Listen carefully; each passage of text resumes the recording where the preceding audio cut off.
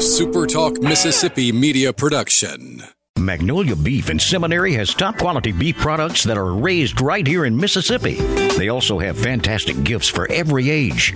For the best beef in Mississippi and so much more, visit Magnolia Beef and Seminary or find us on Facebook. This is Gerard Gibbert, and thank you for listening to Middays here on Super Talk Mississippi. Get ready to go beyond the headlines and join a meaningful conversation with people from around the state. Hello. You're listening to Middays with Gerard Gibbert here on Super Talk Mississippi.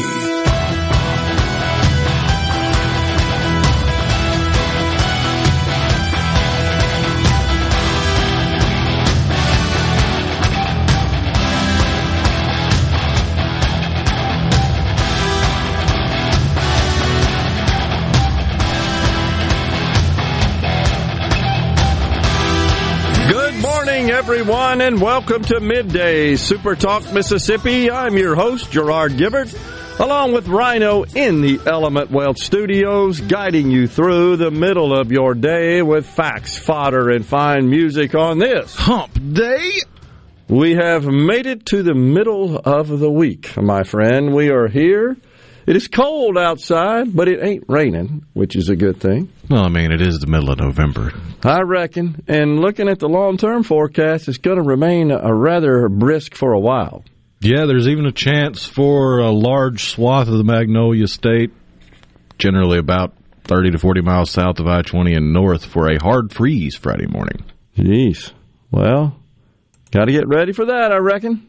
It's that time of year. But you know it's teasing us because I'm betting that sometime in December it's going to be shorts weather again, right? Oh, yeah. Well, I mean, we'll get acclimated to this, and this won't be nearly as bad. It's just because, what was it, a week and a half ago, it was 80-something? Yeah, it's a little exactly tough right. to acclimate. Yeah, totally agree. But here we are, middle of the week, and what, once again, it was an eventful evening. The 45th President of the United States, Donald Trump, announces that he is a candidate for President of the United States once again in 2024. Officially launched it. It came not as a shock, though. We knew that was what he was teasing with the, quote, big announcement. Did you happen to watch it? The speech? No. I watched it. Every minute of it, from Mar-a-Lago, and many in attendance. Here's my take. It was a rather sanguine demeanor for the president relative to the typical Trump rally. You have to believe he was coached. To tone it down a bit, I was pleased to see, to my recollection, there were no ad hominem attacks, no insults, no mockery, targeting others. Rather, it was kind of a recap, a reflection on his first term as president, the state of the country. In fact, he began his speech discussing the state of the country when he left office.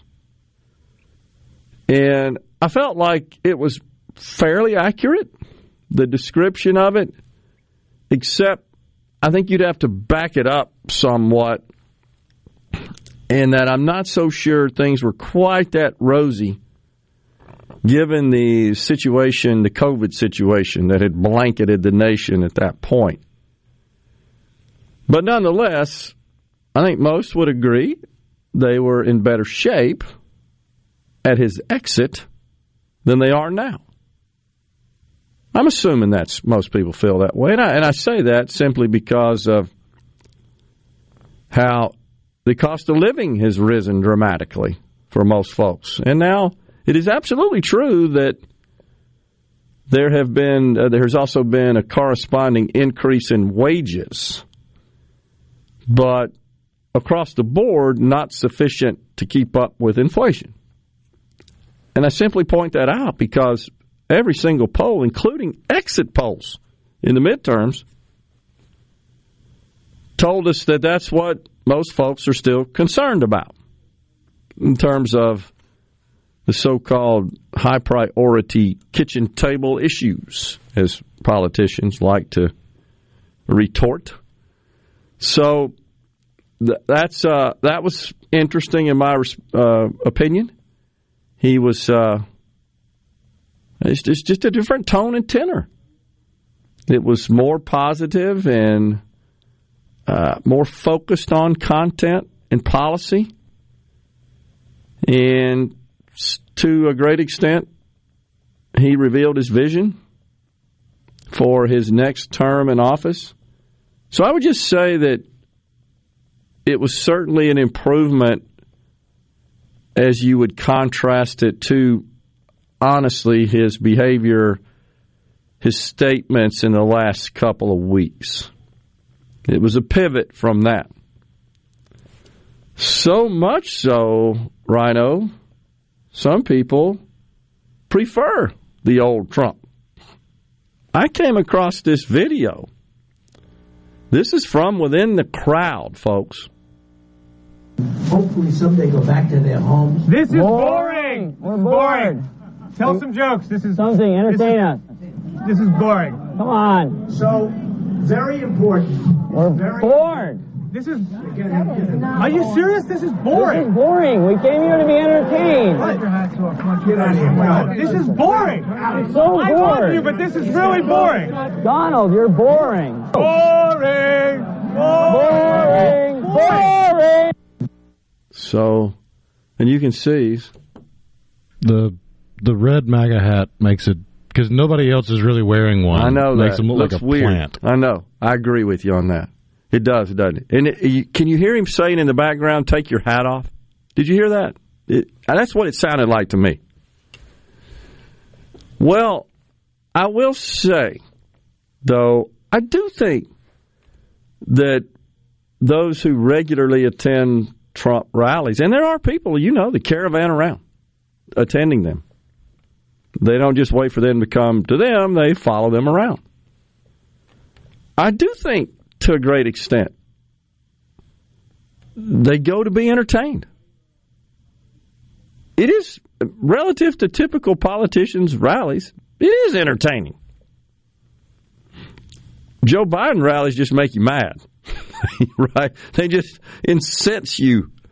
They bring out thoughts that are just of anger. Because at least they aren't like bad drive-in movies anymore.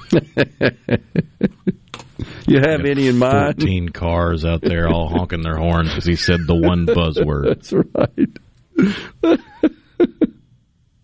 That's true. Well, I don't know. It's kind of a double-edged sword there, isn't it? People, I think, gravitate towards Donald Trump because of his bombastic personality. To a great extent. Yeah, I mean, that was one of the main selling features, especially in 2016, was you're not getting the political doublespeak of, I will say whatever you want me to hear in front of this audience, and I will say whatever you want me to hear in front of that audience, and those two things will be completely different. Absolutely true. Fairly consistent, I would say, in his messaging. Fairly consistent. But it seems that anywhere he went, that's what folks wanted to hear. I mean, they were aligned with him, right? So, but in the meantime, it didn't take some folks very long to react. And a couple of those folks were key contributors to PACs, and also PACs that supported the president as well made statements. But Citadel billionaire founder Ken Griffin called Donald Trump a three-time loser, said he hoped the former president would see the light, and he says he will not support him. In fact, he's pledging his support, Ken Griffin is, to DeSantis, and he says he wants to be his number one political donor in 2024. Steven Schwarzman, Blackstone CEO, also came out yesterday and said he will not support Donald Trump, he was once a very close ally. You probably heard Trump mention his name a few times. The billionaire private equity firm CEO, Blackstone. Blackstone, Bain Capital, from whence Romney came from. Apollo Resources, KKR, top four in that world. Blackstone typically considered the top. Anyhow, he says he's not on board. Quote, America does better when its leaders are rooted in today and tomorrow, not today and yesterday. It's time for the Republican Party to turn to a new generation of leaders, and I intend to support one of them in the presidential primaries. That's from Schwartzman. And he got a lot of dough. That can certainly be a factor in a primary. Just interesting reaction. We got a lot more on that, too, that we'll get to in the program. But coming up next, Matthew McLaughlin, co-founder of Fertile Ground Beer, and Brian Drennan, president of Capital City Beverages.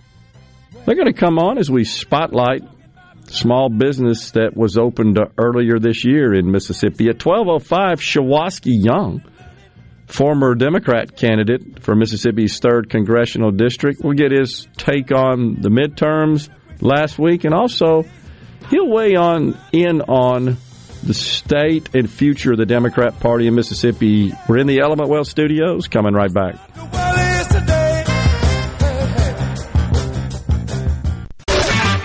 Check it out. Let's do this. The talk that keeps Mississippi talking. Middays with Gerard Gibbert. Let's get on with it. On Super Talk Mississippi.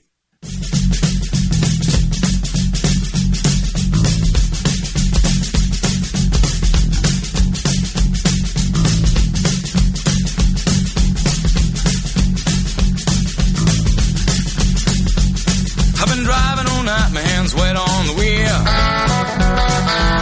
There's a voice in my head that drives my heel.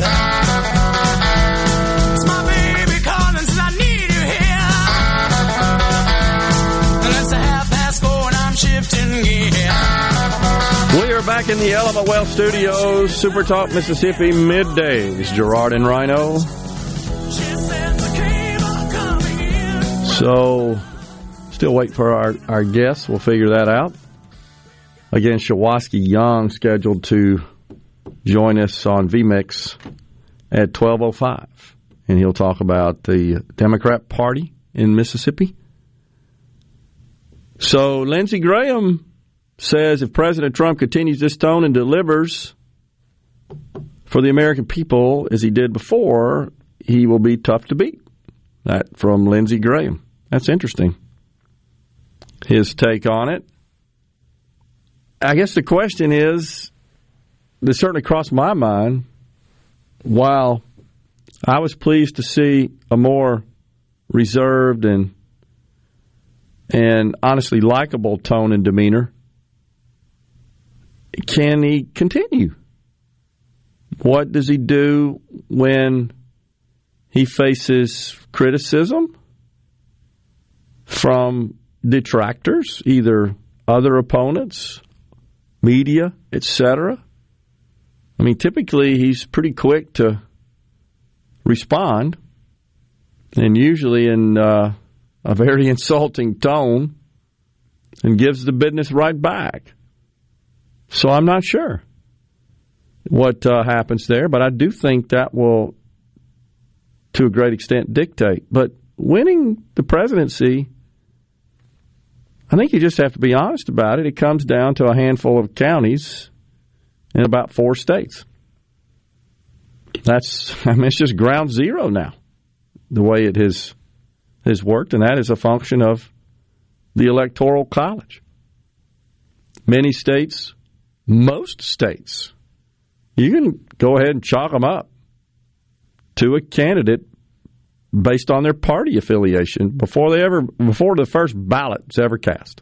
I can't help but laugh when you mention the Electoral College, because what did we hear for so long, that the Electoral College needs to be done away with and the popular vote is the way to go, and then, you look at the popular vote for the House, and wow, Republicans kicked tail. Yeah, it's kind of surprising how that worked out.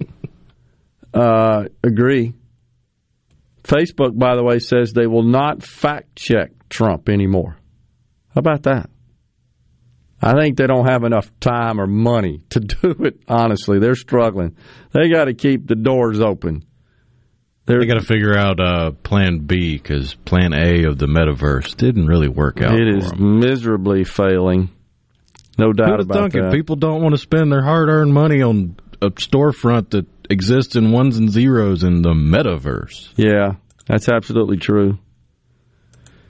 You know, the one thing that so the president did, Donald Trump, former president, he did review, as he should, his accomplishments while in office. And he made the statement that he made commitments and he honored those commitments. And there's one in particular that I would just point out that was not honored, that I consider to be a really, really big deal. And that is, he said that he would eliminate the budget deficit within 8 years. And he did not, and in fact, it ballooned considerably under his watch. He inherited a deficit of about $585 billion when he took office in 2017 from the former president at the time, Barack Obama. And he actually increased it considerably. It was in 2019, just 2 years later, it was $984 billion. It was $780 billion. He increased it by $200 billion in his first year. So that didn't happen, and we weren't really on a trajectory for that to happen. And I certainly don't put that all at the feet of Donald Trump. I've said it many, many times. That is a commitment that should not be made by a president or, honestly, anybody running for federal office, Congress, House, or Senate, because it just takes a whole lot of star alignment and a whole lot of reform to our spending practices, including addressing mandatory spending, which accounts for 70% of total federal outflows.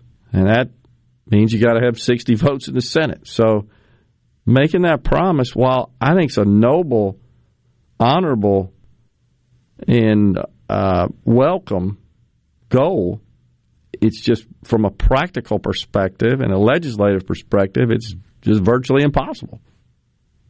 And in fact, look no further than the $1.2 trillion infrastructure bill, which is really kind of Green New Deal light, that 17 Republicans supported. You can't eliminate deficits when you got that going on. That, of course, occurred in 21 under Biden's watch. And then more recently, the CHIPS Act, 19 Republicans supported.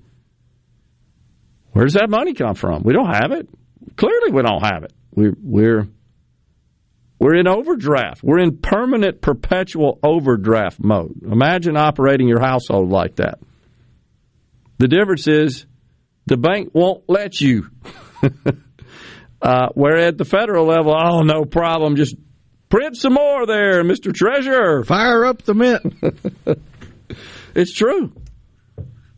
So, I consider that to be a pretty big deal. He also said this tariffs on China, something that I had issues with. He said no president, quote, no president had ever sought or received $1 for our country from China until I came along. Well, that's actually not true, and it's the other thing that he doesn't communicate, doesn't convey. It's not Chinese exporters who are making these tariff payments. It's American importers. It's actually a tax on American companies. And the idea was, the logic was to force more of them to come to the U.S. to make their goods. The problem is it's more expensive to make goods in the U.S. than it is to make them in China and pay the tariff.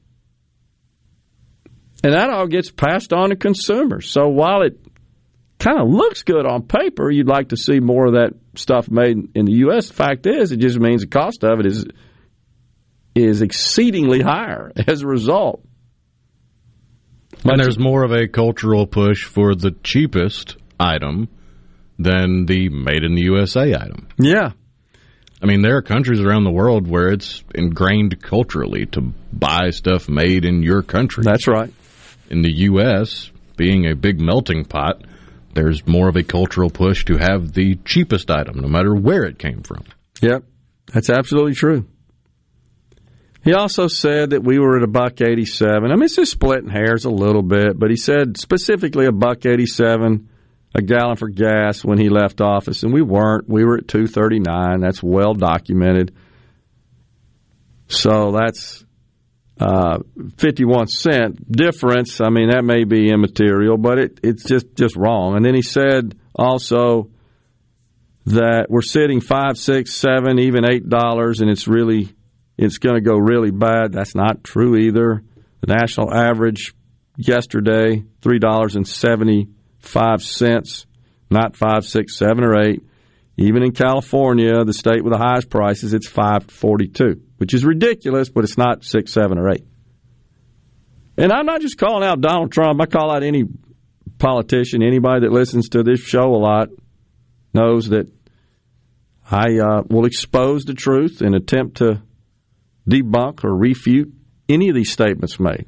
I kind of feel like that's sort of a goal of the show here, and I don't do that without researching it, and that's just, you can check me on that. This is just the truth. You can check me on the tariffs, too. That's just the truth. So the Strategic Petroleum Reserve, I'm certainly not happy, like most Americans, about Joe Biden tapping our reserves in this effort really just to gain political favor with voters to try to drive the price of gas down. It's not true that he completely drained it, as Donald Trump said last night. That's not true. It's also not true that Donald Trump filled it up. None of those are true. And I'll tell you what the truth is about that. I haven't researched that. When we return, we are in the Element Well studios. We're coming right back.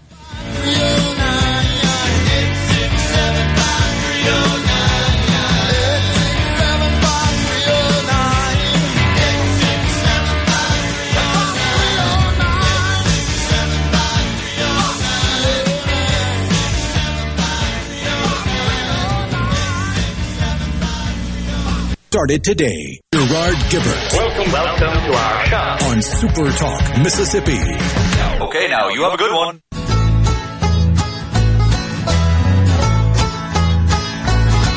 Now, Red Solo Cup is the best receptacle for barbecues, tailgates, fairs, and festivals. And you, sir, do not have a pair if you prefer drinking from glass. Hey, Red Solo Cup is cheap and disposable. In 14 years, they are decomposable. And unlike my home, they are not foreclosable. Freddie Mac kissed my Red Solo Cup. What the hell is that? I fill you up. Let's have a party. Let's have a party. I love you, Red Solo. Just trying to lighten the mood because there are some people on the text line upset. I see that. It kind of reminds me of the War of 1812 song. You remember that? Who did that? Somebody did, like Johnny Horton. Battle of New Orleans. In 1814, we took a little trip. It sounds like that, doesn't it? Kind of has the same rhythm. Yeah. Along with Colonel Jackson down the mighty Mississippi. Mighty Mississippi. That's right. My favorite verse is about the cannonballs and powder in their behinds. Oh, God. And when they set the powder off, the Gators lost their mind. Oh, gosh. By the way, our guests, Matthew McLaughlin, Brian Drennan, coming in at 11:05 is what Alex just informed me. So we'll be ready for that. And then at 12:05, it's Shawaski Young, former candidate for Mississippi's 3rd Congressional District on the Democrat side. And Schwatsky, I think, is ready to say a bit about the Democrat Party. He wrote of an interesting statement. Not too happy with the party in Mississippi, the way I took it. So just continuing the discussion about the Strategic Petroleum Reserve, and then I'll get to the text on the C Spire text line. So what's interesting about the SPR is that it actually contained, listen carefully, fewer barrels of crude when the president left office in early 21 than when he took it in 17. And that, by the way, that's not because of him. Federal law, it turns out, requires some sales from the reserve. It's mandatory, just for budget reasons. Now, it is true, Donald Trump he had the ambition, and I think the right idea. Hey, while the price is severely depressed, let's go buy as much as we can, store it away. Okay? You remember him talking about that? It actually never happened. The Democrats blocked it. Yeah. Democrats blocked it. So you remember that. Oh, yeah. Okay. I just wanted to remind our audience of that. So I applaud Donald Trump. Of course, it doesn't take a genius to figure that out, really. I mean, it's the right move, and I'm not saying that goofy if Joe you've got Biden storage would do it. space and the price is negative, you Yeah. want to pay me to hang on to this? Yeah. Exactly. I mean, that just buy low, sell high, right? Now, Joe Biden would not do it on ideological grounds. Well, he can't buy that fossil fuels. I'm just speculating. It never came up. But still, by the way, the military, the U.S. military, has the largest reserve in the world, though it is at a 38-year low. We need to be clear about that. And I do think Joe Biden's decision to dump 180 million barrels was stupid. Stupid, and really maybe affected the price a nickel or something when you consider that it's a million a day there for a while. We consume about 20 million a day. I mean, it's just had a negligible impact and was really not curing the problem, the supply problem. It was just a short-term boost to try to buy votes. But I wanted to be just clear about that. It's, again, the president, I think, Donald Trump, I believe the decision and the effort to fill up the reserve while the price was depressed made total good common business sense. Democrats, shame on you for standing into the way of that simply because you didn't want him to have a victory. I have problems with that. That's the political selfishness that exists on both sides many times coming out. Ridiculous.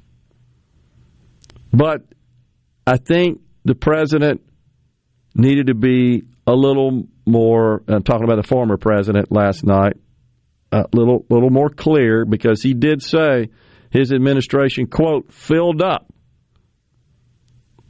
but that it has now been, quote, virtually drained. Neither one of those are totally accurate. Now, I know there are folks over here, I'm going to take a look at the C Spire text line, that are probably not happy with my analysis, and that's fine. You have the right and prerogative to disagree. And I'm not here attacking Trump. I'm just analyzing statements. That is not an attack on a person. And by the way, on this program, we analyze statements made by a lot of people. Right? All these videos we play, many of which feature our president, Joe Biden, because he is the president. And what he says means something. And we should be able to take stock in it, and we should be able to take their statements to the bank. It's gospel truth. And I think Americans yearn for their political leaders to just be honest and truthful. When you are being forthcoming and being honest and truthful, even if it's not the news that people want to hear, even if it's not statements and rhetoric that engenders votes. You got to be honest. You need to apply the sleep test. Can you sleep with your statements at night? Are you at peace with that? If you're a person of faith, are you at peace with the Lord in that respect? So that's all we're doing here is just analyze. Now, there's a lot of other statements made I could go through. Drug use punishment in China, presidential records, finishing the border wall. Also, he claimed last night that a missile was sent by Russia, landed 50 miles of Poland. People are going absolutely wild and crazy, and they're not happy. Now we've learned it didn't come from Russia. Although I think it was the NATO Secretary General this morning was blaming Russia for it. Well, they may have had a hand in the what appears to be a misfire, but we don't know is the bottom line at this point. And it also happened about 4 miles from the border. So it's not totally true. But somehow we got to get away, and I'm not, again, preaching here, lecturing on Donald Trump, but I'm just saying in our political discourse and our political domain in general, we've got to start espousing and communicating facts and debating facts. And we've just lost that, it seems to me. And then, of course, he went on about the wall. And look, I support security at the border. And if the wall is the best way to achieve that, I'm all for it. But it hasn't been completed. And the president, Donald Trump, last night said it's been completed. It clearly hasn't. Never could get the funding for that. And if it had been, then we wouldn't have 2 million people pouring across in the last 2 years across the border. Now, if his aspiration is to complete it, I would support that. And I'm not sure that there would be other Republican candidates, at least I certainly haven't seen any, potential candidates that would dissent with that position. I don't think there are. I hadn't seen anybody talk that much about that. On the C Spire text line, Jason says, I am mad. I'm pissed, frankly. I'm tired of this guy for all he's done, yes, but also for splitting the party, alienating independents, and handing far too many wins to nutball regressives. Interesting. Let's see. Let me get somebody here. Pretty clear on the 662. Pretty clear y'all are anti-Trump. So see ya, Steve in Tupelo. Well, Steve, I would invite you to be more discerning in your analysis. I didn't say anything that was anti-Trump. Not one thing. I've praised him for his first term, for his accomplishments. I'm simply calling out where he was less than 100% honest. If you feel like that what my analysis is inaccurate, let me know. No, that's dead on. The problem with Trump for the majority of moderates is he has a problem with exaggeration and a bigger problem with sharing any credit. That's tough to do that in the world of politics. Give former President Trump the benefit of the doubt. He may have planned to accomplish that in the final 4 years of his presidency. Ha ha, says Herschel. Great show. Appreciate that, Herschel. Well, I guess that's really what it's all about. You're right, Herschel. From a voter perspective, it's you've got to cast your vote for the person you trust, you believe is more likely to achieve goals and objectives and outcomes that align with your views. We'll be right back in the Element Wealth studio. Stay with us.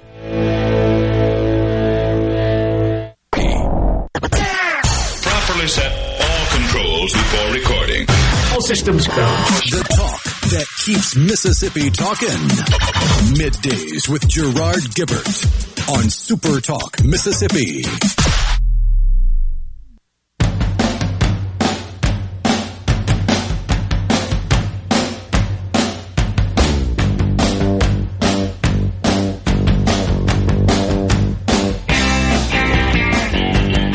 The Knack bumping us into this segment here, My Sharona. Where's Fred Shanks, my good friend? Representative Shanks, that's like his favorite song. So, on the money front, the Dow has been hopping around here, that old kangaroo this morning. Rhino, it's presently in the green, up about 25 points. But what's really dragging it down is that Target came in and missed expectations, top and bottom line, and also provided a rather gloomy outlook, did the major retailer. Also reported $400 million of shrinkage. Shrinkage, folks, I know a lot of people know this, but those who don't, it just means unaccounted for inventory. It means it got stolen, what it means. $400 million. You freaking crooks, and we're all paying for that. I think damaged goods also goes in that. It does. It's a tiny sliver. That ain't what happened to Target, so. No. It's ridiculous. Crooks. And to a great extent, condoned, honestly. Certainly not ever discussed by the Democrat Party in charge. They would never attribute it to their woke justice policies and their reduction of funding for police, and police now hesitant often just to do their jobs and arrest people for fear of some sort of repercussions. It's ridiculous. So a lot of people are texting in about the gas situation. He wasn't clear. So people are saying, well, it was 187 on election day in 20. Well, I got to tell you, he wasn't clear because what he was primarily prefacing his statements was when we left office. And so if what you're saying now is that with respect to the price of gas, which I believe we're splitting hairs here, and I said that, by the way, folks, before I announced it, but where is it $5, $6, $7, or $8? It's not, except in one state, 5 and change. Maybe those statements, that language could have been better structured. Maybe it would make sense to consider the average under his watch versus the average under Joe Biden's watch. That would make the point easily. 2 numbers that you would recite. But as it stands, it opens it up to debate the way the statement was structured.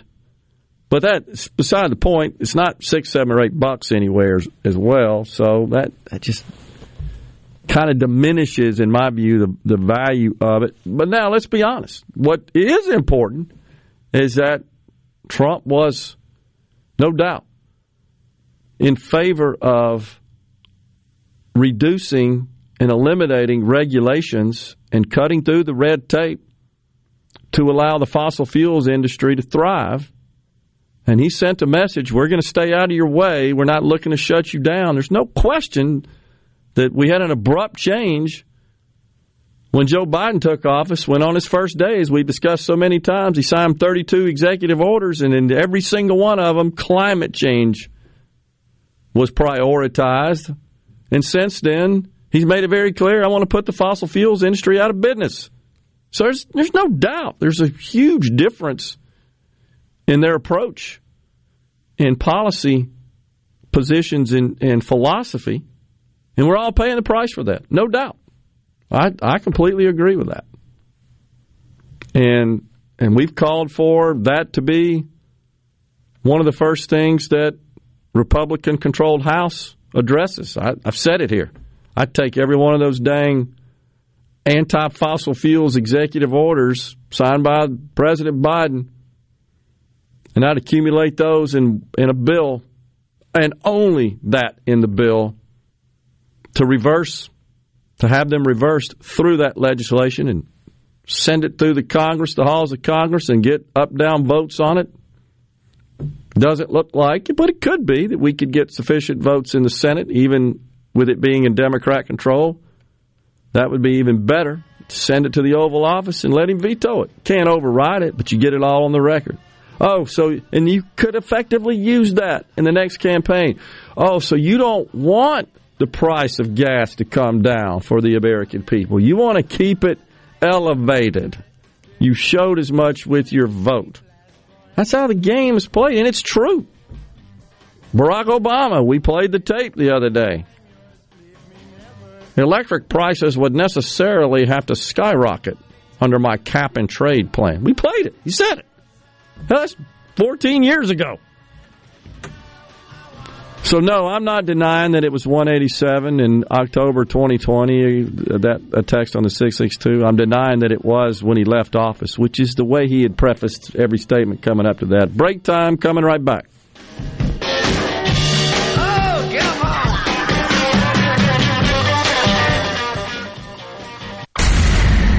Welcome to the show that challenges you to think deeply, and look beyond political posturing. You're listening to Middays with Gerard Gibbert here on Super Talk, Mississippi.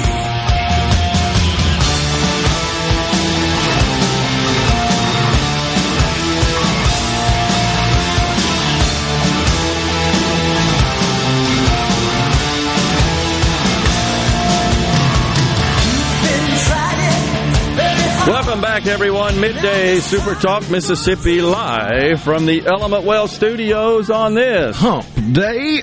Joining us now is Matthew McLaughlin, a co-founder of Fertile Ground Beer, and Brian Drennan, president of Capital City Beverages. Matthew, Brian, thanks for coming on Middays, guys. Thanks for having us. Thanks for having us. All right, Matthew, you always got your hands in all sort of stuff. What do you got going on now here? Well, we started a brewery. So back in May, we opened Fertile Ground in the Belhaven neighborhood.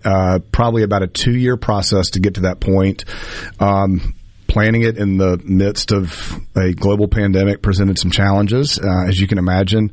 But we are open, and we are filling up the tap room with bodies. And I guess 2 weeks ago went into distribution with Capital City, and we are now getting beer out throughout the metro area. Wow. So, who approached whom here? Did you go to Capital City, say, "Hey, look, we got this new beer. We'd like you to consider distributing it"? Or Brian, were you aware of it? And did you approach Matthew? How'd that come about? So we were aware that they were looking, had conversations with one of their founders, Matt Jeffries, who has a lot of distributor experience, restaurant experience. So I had conversations with them. We're not sure when the time was they were going to distribute. One thing I'll say is that there are brewers that come out and immediately want to try to distribute. Yeah. And what we were really impressed with, they took their time. They got the tap room running and really got the quality of the beer. And so we had those conversations after they started brewing beer. Gotcha. All right, so Matthew, a lot of beer out there. How do you come up with a formula that says, "Hey, this is different. Taste this"? Well, I hope we have. Sure. Time will tell. I think Mississippi has sort of lagged behind the rest of the country with respect to craft beer. We had a brewery in Jackson for a while, Lucky Town, which closed a few years back, and we saw a void in the market. We really wanted to provide a space as much as a brewery and put good quality beer out in the market. We wanted to provide a space, a taproom space where people could come and hang out and be that sort of cohesive glue in the community, if you will. I don't think I ever would have done this if it weren't for the location of where the brewery is, which is in the Belhaven neighborhood. That neighborhood presents us with some unique advantages over other parts of the metro area. We're in a neighborhood. We've got 2,000 rooftops within walking distance. We have a large hospital system right across the street. We've got UMMC, we have Fondren. There's just a density there that you can't really achieve elsewhere. So it was the location was critically important and really one of the main reasons why we did this. So you just had a grand opening here recently, right? In May we did. Yep. Okay. Yep. So is your plan to distribute beyond this area, beyond the borders of Mississippi or central Mississippi? Yeah, we believe that healthy things must grow, and if this grows to the point where consumers are wanting it and pulling it through the market, then absolutely. I mean, our focus right now is Central Mississippi to the exclusion of almost everywhere else. We want this to be Jackson and Central Mississippi's brand. We want it to be adopted. We want people to be proud of it. And until we hit a point where we've got a certain amount of volume in this market, we're not gonna go out from here right now. What's the demand been like, Brian? Well, it's been good, and we've only launched on premise, so it's been limited to restaurant and bars. But the reception's been great. The one thing they've done is they've brewed beers that are very drinkable, lagers and pilsners. They have IPAs and pale ale, but we've gone to the market with a lager, and reception's been great. And our issue now is just getting more beer from them. Yeah. So, Matthew, if someone is informed and becomes aware of Fertile Ground beer, and they say, "Hey, what kind of beer is it? What does it taste like?" How do you describe it?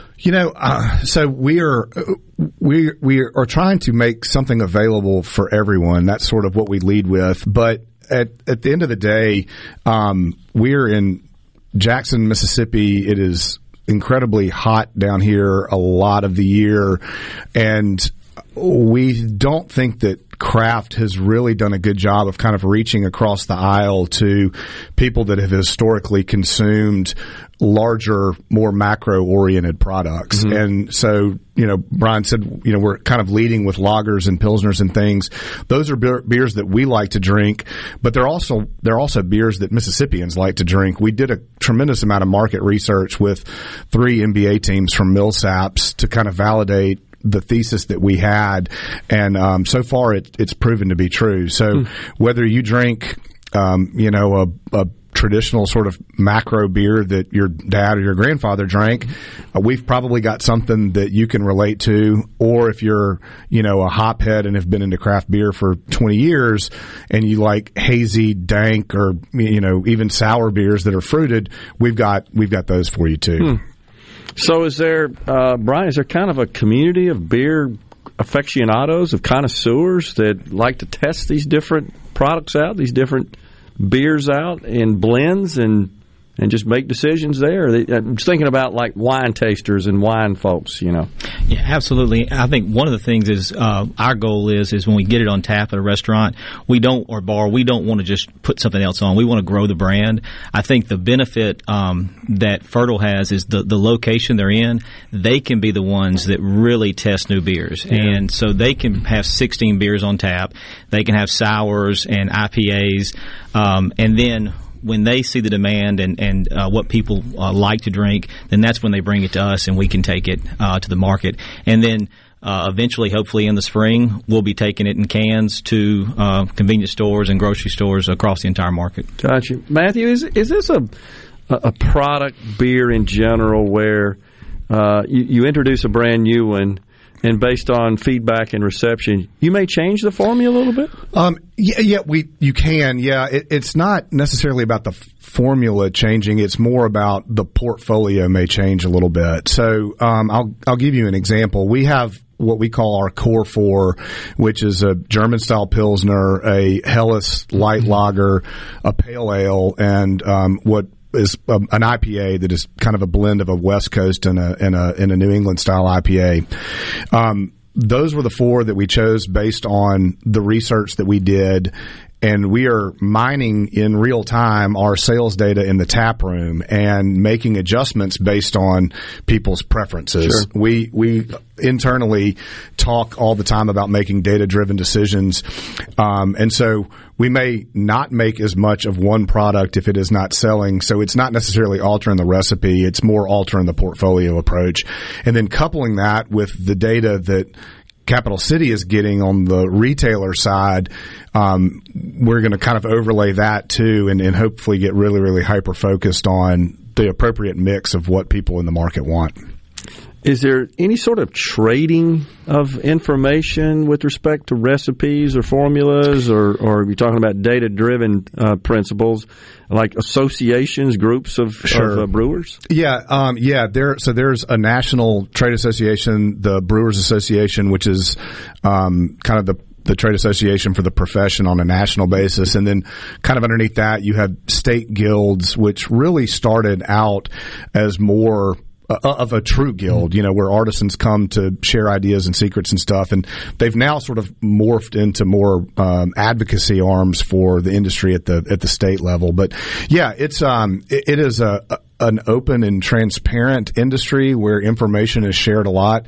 I have to put my lawyer hat on a lot of times because some of the things that people want to talk about are protected trade secrets. Yeah. So that's a difficult balance. But yeah, recipes are freely shared. There's books that are published that have, recipes in them and things like that. So kind of open source, I guess, as we would say in the IT world. Right, that's right. Brian, is there a trend amongst consumers maybe away from the traditional, well-known, popular beers to craft, or is it just kind of two different segments of the market? I think that Mississippi, I think the benefit that we have right now is there's so much growth potential for craft. We have seen craft grow, not at the levels as other states, but I think as we improve the beer culture and get more people into the tap rooms and educate them, I think that is going to grow, and we'll continue to see that trend. But as far as restaurants and bars, I mean, they want new brands and they want different styles of beer, and so our job is to get it out there. And then once they've been drinking it at their bar restaurant, then they'll see it in the convenience store or grocery store and pick it up. Yeah, and I got to believe that probably builds some consumer loyalty. They know that they serve that sort of beer. They like that, and that's where they go. And we want them coming every time they're in there. We want them buying a Fertile Ground. You want them to that be their beer. Makes total sense. Gentlemen, thanks for coming on. Fascinating. Appreciate Good luck to you. Thanks. You guys, too, with that. Thank you. Glad we're doing this in Mississippi, too. Thank you. Great. Yep. We'll take a break right here on Middays in the Element Wealth Studios. We're coming right back. Stay with us.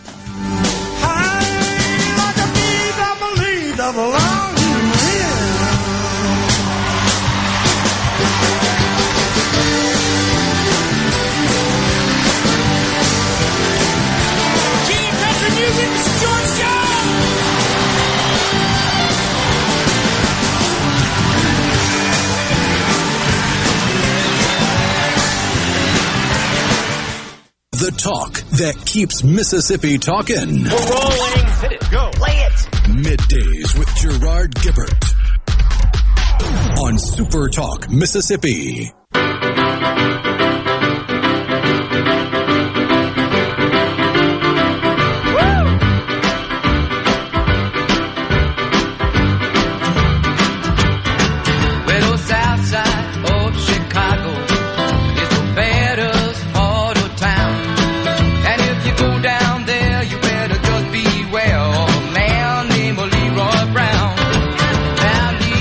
We are back in the Element Wealth Studios, Super Talk Mississippi.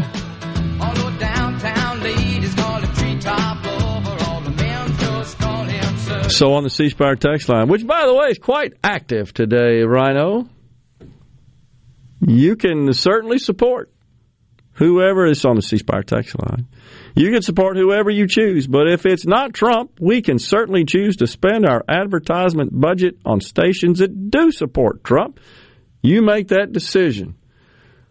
Well, honestly, it's not our decision to make, and I would just remind you that the views expressed here, the disclaimer that is read before the show starts, are the opinion of the host here.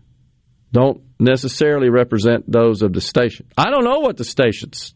I don't know. We hadn't talked about it. They don't tell me, which I think comes as a shock to a lot of people in the outside world. Would you agree?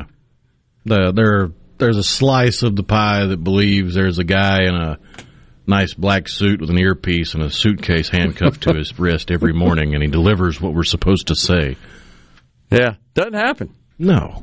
It just simply doesn't happen. And in fact, the people that manage this place know that if that were the case, this wouldn't be a successful business. You know what I'm saying? I know you know what I'm saying. It would not be.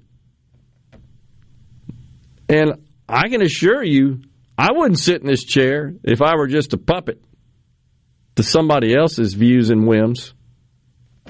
I go play golf. Not today, though. It's cold.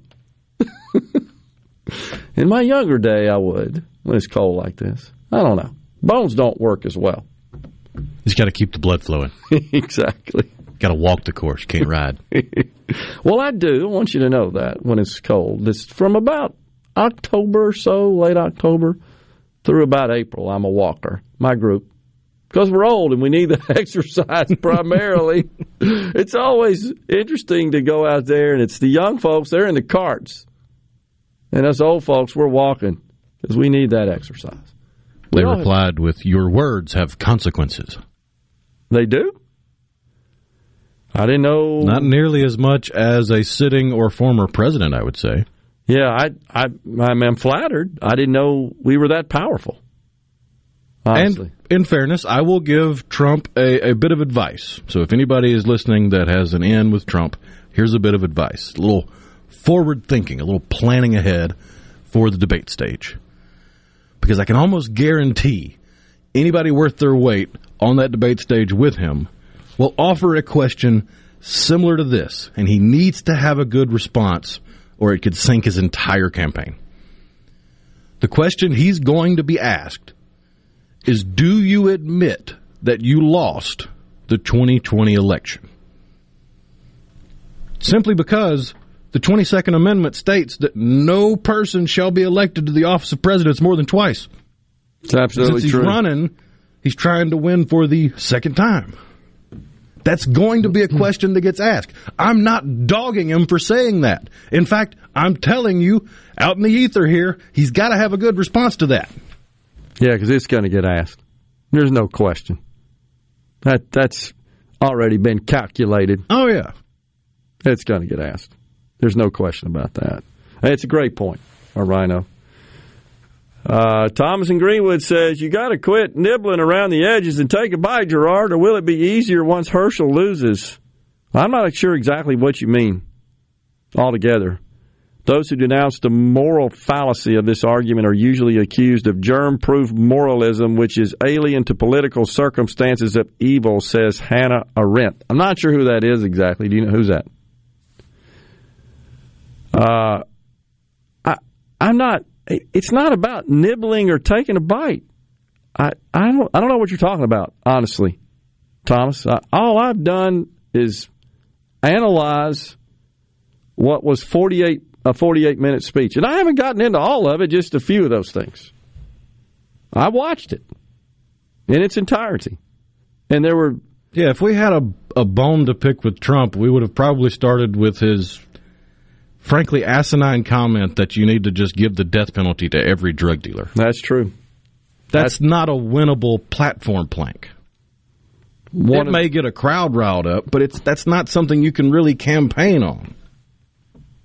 That's a good point. My concern in my goal is to nominate the candidate who has the best chance of changing the party and control of the White House. That's it. If Donald Trump emerges as the nominee, I'm down. I'm not one of these never-Trumper fools, and I never have been. I gave him money and voted for him. And while he was in office, I lauded his accomplishments. And most of that occurred before I started doing the show. I lauded his accomplishments and his policies, and I condemned those with which I disagreed. Simple as that. I've never been a fan of his demeanor, but like so many other people, and his personality, like so many other people, I was willing to overlook that. I just said, you know what? That's just a baggage you got to deal with for having somebody in office that had the right idea about how to run the country. And gosh, Rhino, how many times have I called out that the single thing that stuck in my mind more than anything while he was president was that first G20 summit he went to, which I thought was totally appropriate. When he kind of elbowed and shouldered his way to the front of the pack, which is where this country ought to be. And I don't think other presidents would do that. Barack Obama went around apologizing when he got elected, took Winston Churchill's bust out of the White House because of some riff with him and his grandfather. Remember that crap? And Joe Biden, he's so dang clueless. He's just feeble and weak, and he gets rolled, seems like, everywhere he goes. He doesn't. So the America First agenda, I'm all for it. But it's not like Trump has the franchise on that. And what he said last night was, I am the only person that can restore glory to this country. I don't believe that. I don't believe he's the only person out of 330 million with such unique skills. I think there are other people out there that are going to surface. I don't know if it's Governor DeSantis or not, but I think there are other people out there that share in, believe in his America First vision and support that without all the baggage. And they therefore, I believe, are more electable. And that's what I'm looking for. The most electable candidate. And my policy is, when I go to vote, and my candidate's not on the ballot after a primary loss, I vote for the most conservative on the ballot.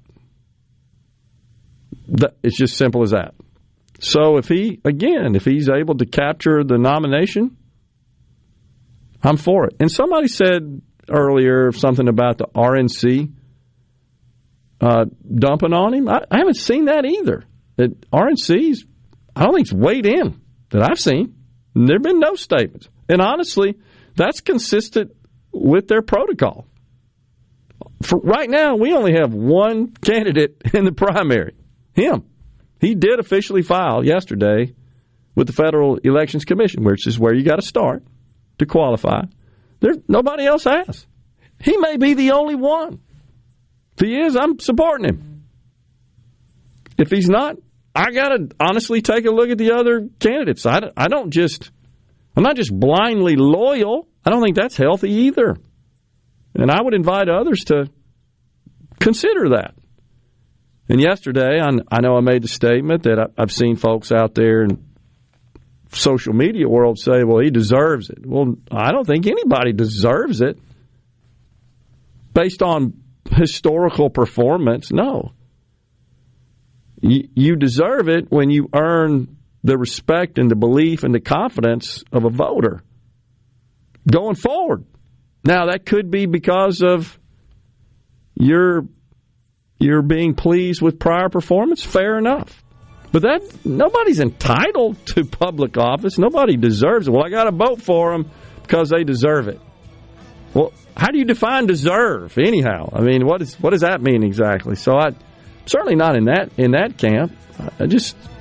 But I do believe that it would be very difficult for him to defeat and win a general election. Defeat a Democrat candidate. I don't know who that could be. Nobody knows at this point. Right now, by all accounts, Joe Biden says he's running. Can he defeat Joe Biden? Honestly, I don't know. My sense is it'd be tough. It'd be difficult. And he would not have as good a chance as other candidates would. And that's where my concern lies. We're coming right back here in the Element Wealth Studios. A lot more to talk about. Shawaski Young at 12:05. Stay with us.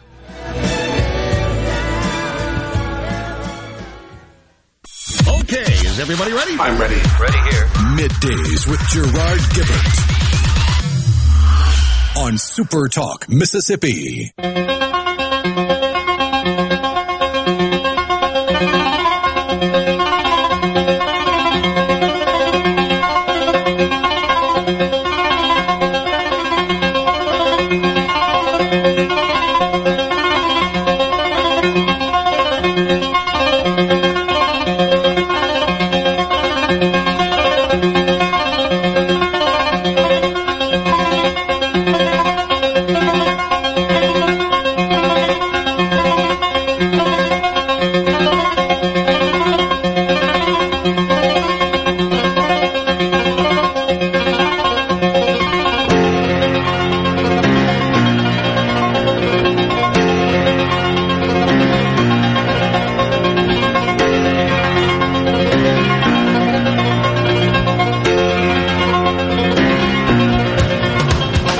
The Who. We got to get Perez to come in with a guitar and bust it up here on the set when you're playing that. A la Pete Townsend, right? Let's see. Leslie in Grenada weighs in. A show like what's on now, I guess you're talking about ours, is what is causing division in the Republican Party. We will end up with 4 more years of Democrat control. This is no more than what Roger Wicker and Lindsey Graham have done. You should get behind the party and not run none of them down and wait until we have got to choose from. Now you remind me of Phil Bryant. Remember, he endorsed John Kasich, and when Trump got the nomination, he sucked up to him like he was the greatest thing since sliced bread. Well, a couple of things. That's Leslie in Grenada. Appreciate the text, Leslie. The party has not gotten behind any candidate and won't until the nomination has been determined. It's not within the party's protocol to support any candidate during the the primary. They have to wait until the general. That's the way it should be. The party should not throw its weight behind or endorse any candidate. We only have one today. We got a long way to go until we see the field. That's going to be a while. I would say, Rhino, late next year, probably, when we start seeing them appear together in debates. Isn't that about when it gets cranked up? Yeah, you'll probably have a better idea of the field by July 4th, and then they'll start cranking up debates middle of the summer, early fall. Okay. This year? 23? 23, yeah. Yeah.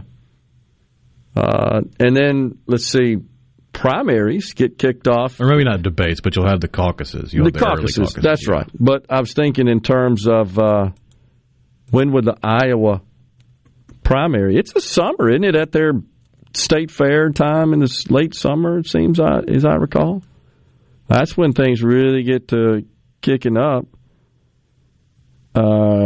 Let's see, primary. I'm looking for that for 2024. But I want to say that usually gets kicked off this says November 5th? No, that's the election. So anyhow, we'll figure that out. It just seems like it's sometime late summer is when Iowa starts it's the first primary in the country. And then New Hampshire, followed by New Hampshire. And we'll see when all that gets cranked up. But anyhow, those are very telling, very instructive, as you can imagine, because as the primaries are held sequentially in the states, that's when they start falling out because the money runs out. It kind of determines. It's an indicator. What do you see when that occurs? I can't find it, but I swear I think it's toward the end. It may be hard to find because it looks like there have been changes made, at least on the Democrat side, and Iowa and New Hampshire might not be guaranteed their first-in-the-nation status. Well, I knew there's been some question about that, but we'll see if we find out about that. New Hampshire, 2024, it comes up as well, right on the heels, generally speaking, historically speaking, of Iowa. And again, in fact, there are polls right now that I have seen with respect. Club for Growth published polls yesterday. The Iowa caucus. Oh, by the way, I thought they had a date here.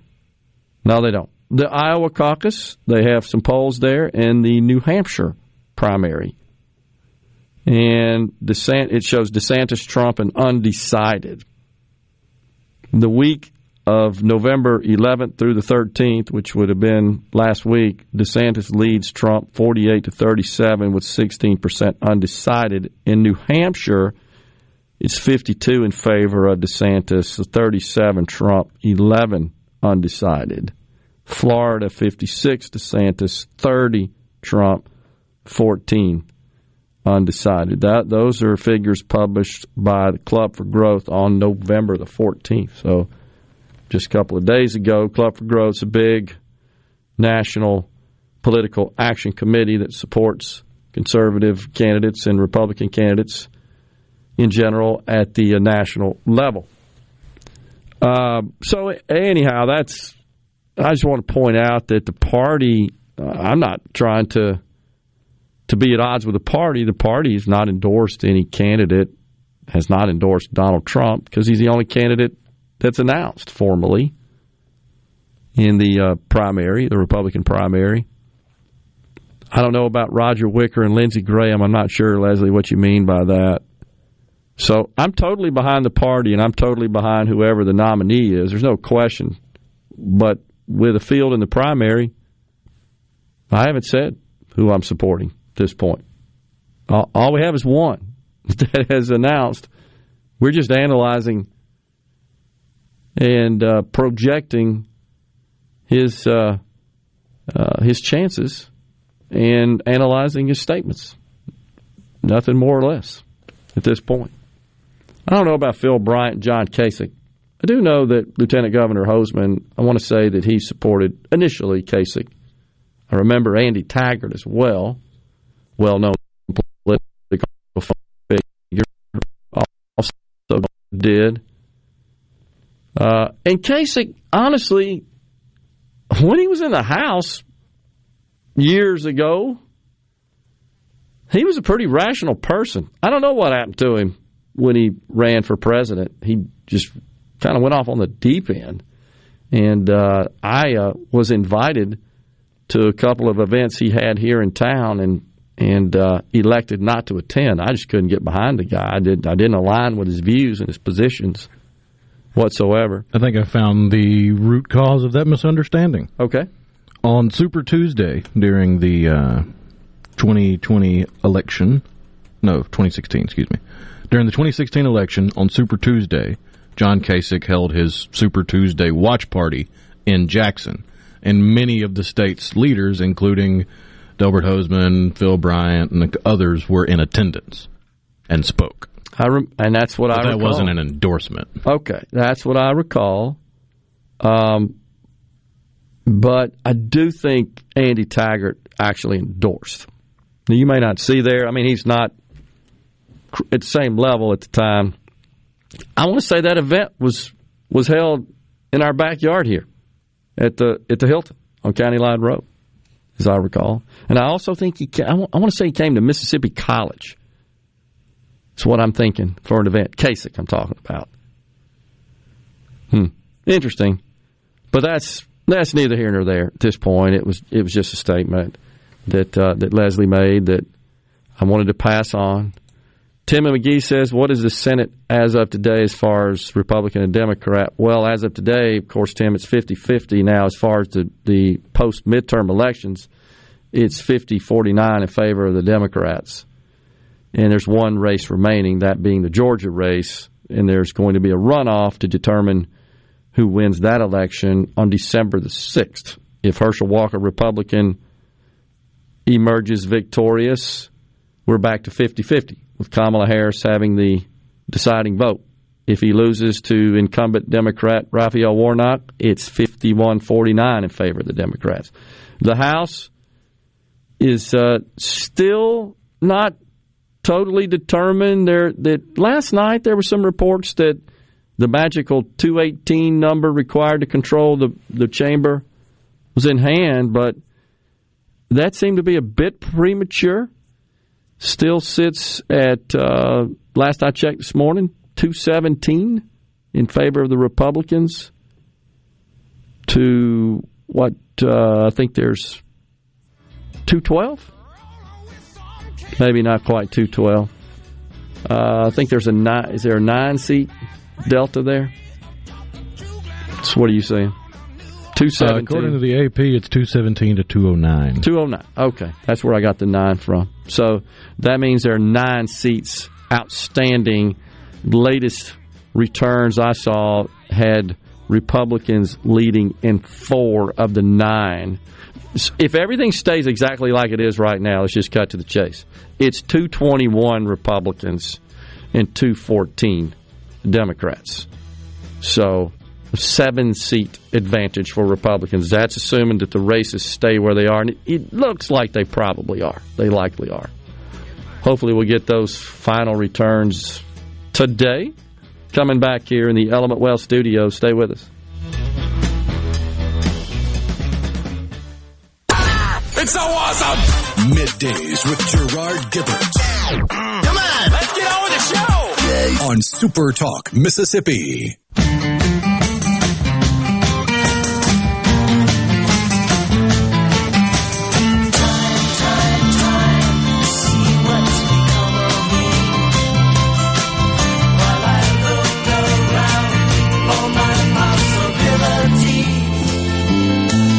So hard to please, but look around, Lisa Brown and the sky. Good old Simon and Garfunkel with a hazy shade of winter. You know, the Bangles re-recorded that as well. Oh, yeah.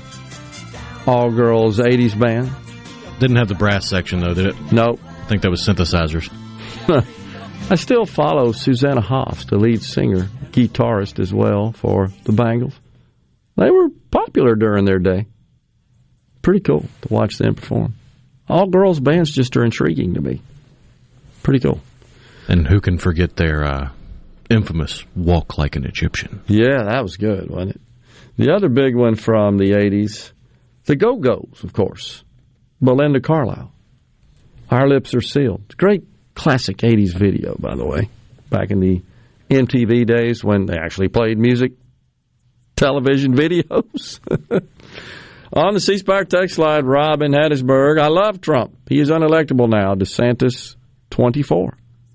Terry's Upholstery. Watched it, loved it. Talking about Trump's speech. Going to vote for him again. Love DeSantis and will vote for him if he gets the nod or if Trump wasn't running. Donald Trump is still the best president we've had in modern times. Trump 2024. Mose says, Donald, you're boring. Repeating the video we played earlier.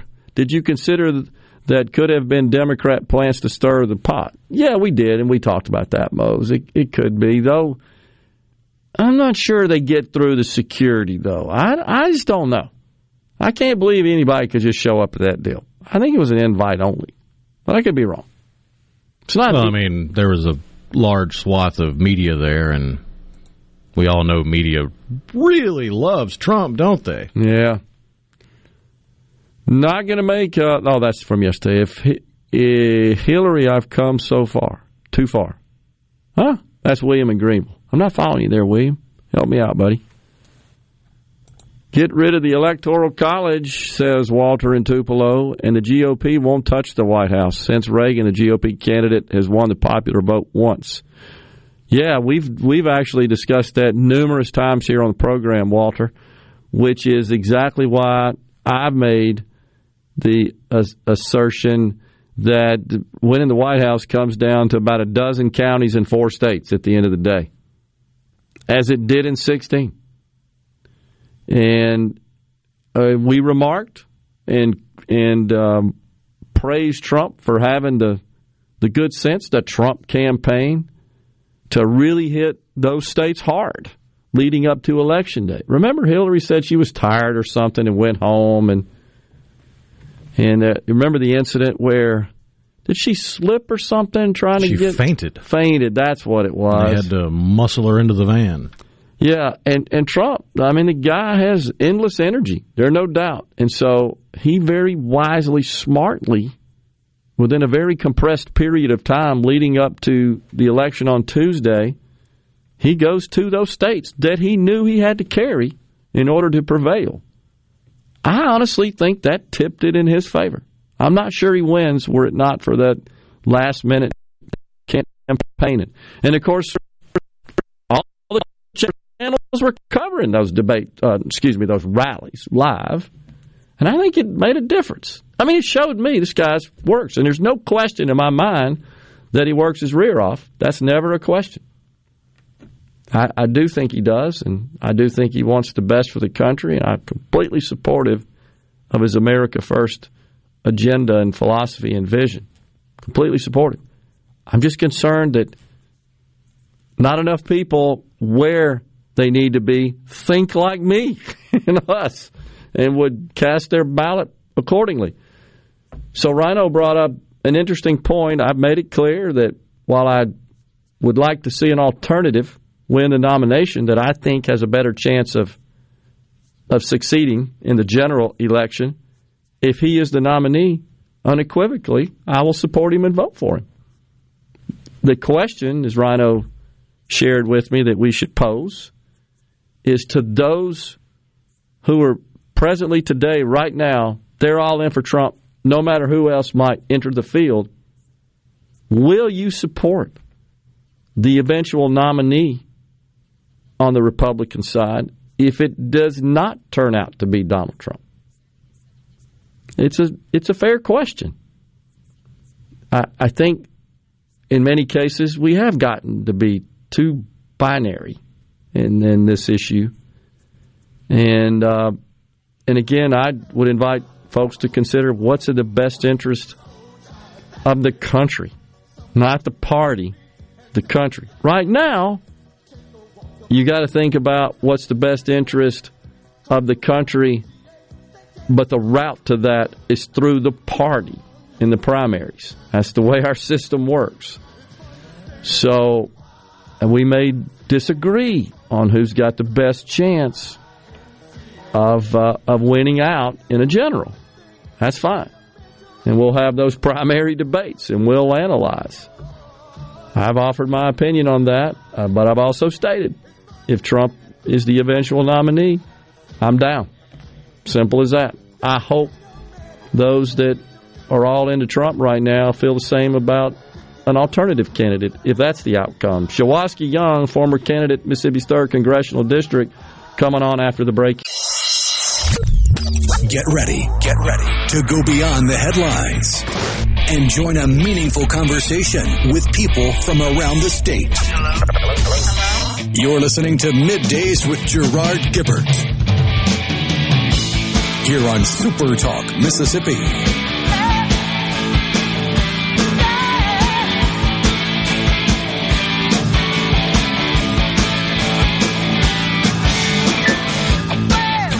Welcome back, everyone. Hour 3 of Middays, Super Talk, Mississippi. We are coming at you live from the Element Wealth Studios on this Hump Day. Joining us now, Shawaski Young, former candidate for Mississippi's 3rd Congressional District. Shawaski, thanks for coming on Middays. Good to see you again.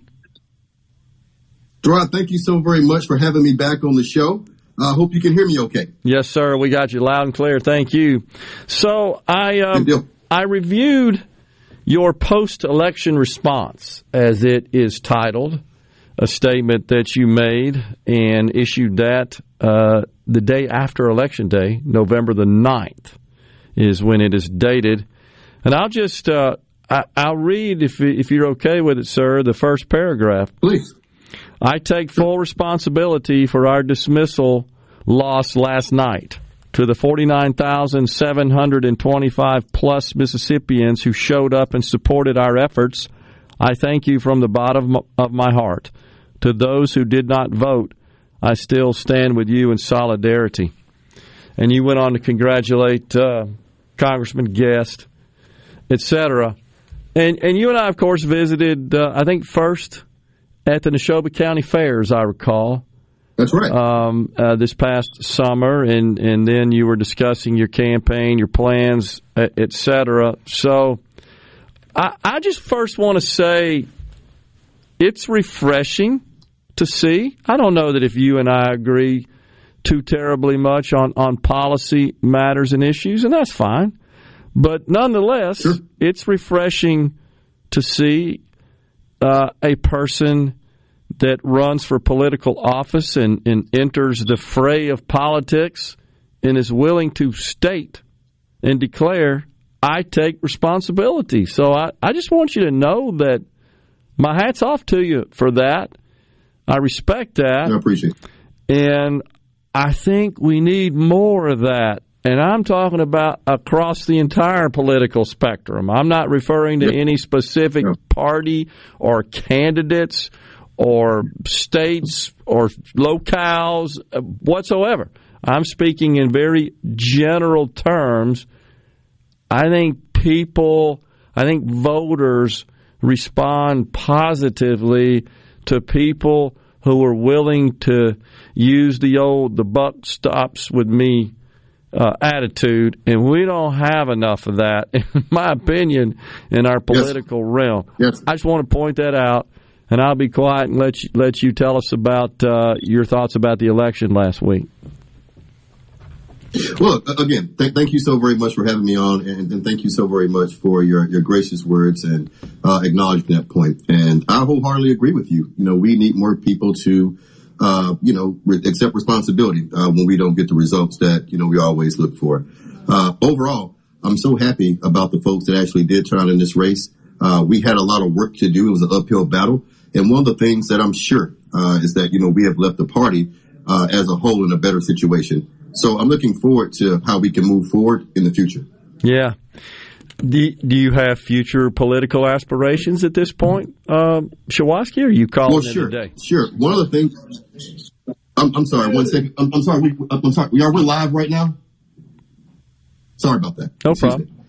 The future aspirations right now is really to maintain my status within the Democratic Party and to make sure that we're moving forward in a way that's going to help bring the party together. Right.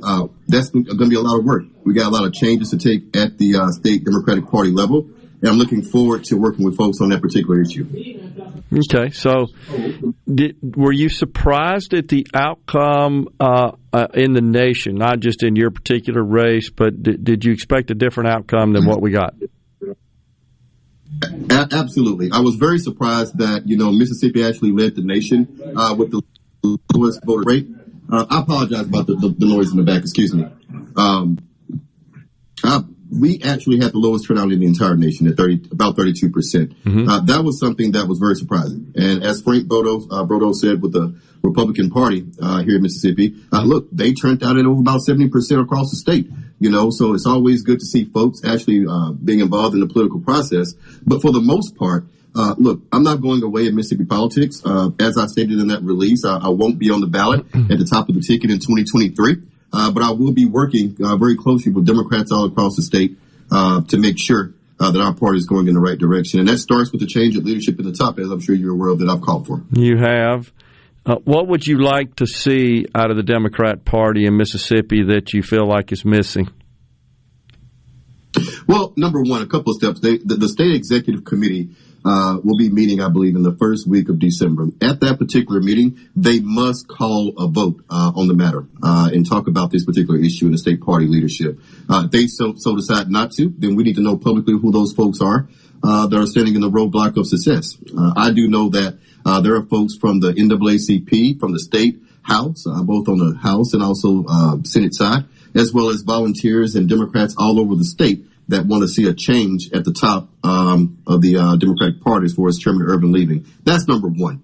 Number two, it's not fair to the new executive director who just started, I believe, on last week, by the way, to come into a situation where, it's in disarray. And I think that person is working hard to try to get an understanding of what the heartbeat of the party is throughout the entire state and what's on the ground. But look, we've got to support that person. That starts with a change in leadership at the top. We also have to make sure that those folks that are county executive party leaders, chairmen and chairwomen within the 3rd Congressional District and in the entire state. I've received calls from all of them, all over the state right now. Some of those folks have to go. They've been sitting in those positions for 15 and 20 years in some cases, and they're not doing their job, quite frankly, And what's interesting about this point is that, it's always something when people know this is going on, but don't want to talk about it openly. They don't want to talk about it publicly as well. And when someone actually speaks out against it, now all of a sudden everyone is in agreement. So the party needs leadership. The folks are out there that want to do well in this state, and we're not going to be able to. It's not about competing with the Republicans. It's about moving Mississippi forward together. And I want to be able to help lead that effort. I will, of course, run for office in the future again. But right now, I definitely want to focus on my little girl who's 8 years old, who has basically told me, Daddy, I can't take another year of this. So, we did win this race. So I'm going to be, working here in Mississippi, and also making sure that family's first. And then, when the time is right, whether that's 2024 or 2026, I'll definitely be back. But in the meantime, I'll stay, in Democratic Party politics. I'll stay talking with media. I'm being reached out right now to close this point from so many people around the state, including polling firms that want my input on how we can move the Democratic Party forward. So there's a role for me here. I love Mississippi. I love this country. And I want to be able to see us work together in a bipartisan way. And more importantly, I want to see the party be able to be one that's organized and one that's respected throughout the country. Right now, we're not seeing that. Any thoughts, Shawosky, on why the GOP came up short of expectations last week? What do you think? What do you think voters are thinking and not really pivoting as much as expected to support Republican candidates? Are you referring to the midterm overall election turnout across the country? Yeah, right. The outcome across the country. Sure. I think that about, 30 to about 35, maybe 40%, between 30 and 40% of Republicans are hard Trump supporters. Mm-hmm. That is across the board in the United States. In Mississippi, of course, it's going to be probably higher than that. I think that where we are right now as a country is that, look, people aren't satisfied with the fact that they can't pay their bills. Inflation is at an all-time high within the last 50 years. That the economy is not moving in a direction as fast as they would like to see it. And at the end of the day, it doesn't matter if you're talking about social policy or any entitlement programs and things of that nature. People want to be able to pay their bills. It's always the economy, stupid, remember? And it's not going to change from that. I think that people want to be able to see leaders who can get along with each other. Look, back in the days of Ronald Reagan or George W. Bush and things like that, you saw actual Democrats like Tip O'Neill and other people work together with Republicans. Right now, we're not seeing that across the country. I think people are hungry for that. And this divisive politics on both the Republican and also Democratic side is just not going to be something I think that American people are going to have an appetite for. I think that contributed to what we saw in the midterm election. Do you feel like that some of the rhetoric coming out of President Biden describing Republicans as extremists and the end of democracy and that sort of statements, do you believe that was a factor? Do you believe that affected voters? Not only do I believe it affected voters, I think it also affected my own race here in Mississippi. That was, kind of some of our tagline points early on in the campaign, this extremism and things of that nature, and tying that to Donald Trump and January 6th and all that good stuff. I don't think that was a good move on our part. I take full responsibility for that point as well. Nobody likes to be looked at as an extremist when that's not the majority of what the American people believe and think about themselves, regardless of party affiliation. Shawosky, good to talk to you. And first of all, take care of that 8-year-old, will you? I know you will. That's the most important thing. Oh, yeah. And she wants to be an astronaut. We got to support that. There you go. Good luck on your future endeavors. Thanks for coming on. Appreciate it. Thank you so much. Sorry about the noise in the beginning. No problem. We're coming right back, folks, in the Element Wealth Studio. Stay with us.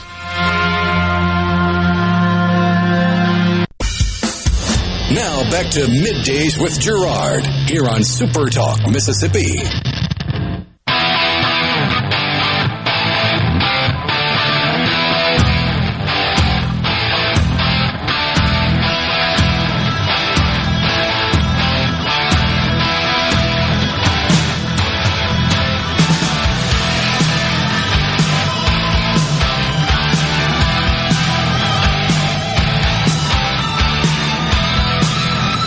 Welcome back, everyone, to Middays. Super Talk Mississippi. Rick in Gulfport said he saw the Go-Go's and at the Hot Club, HOTTKLUBB, in Dallas in the early 80s. Talked to their guitarist about dogs until the other members ran me off. I wish I had gotten to talk to Susanna Hoffs. She got better looking with time and developed her talents. Charlotte, I think it was Caffey was her name. I think you spell it Shaffy. I want to say it was Caffey. She actually made a record on her own as well. She was the bassist, I think. Really needed her bandmates to keep her out of trouble.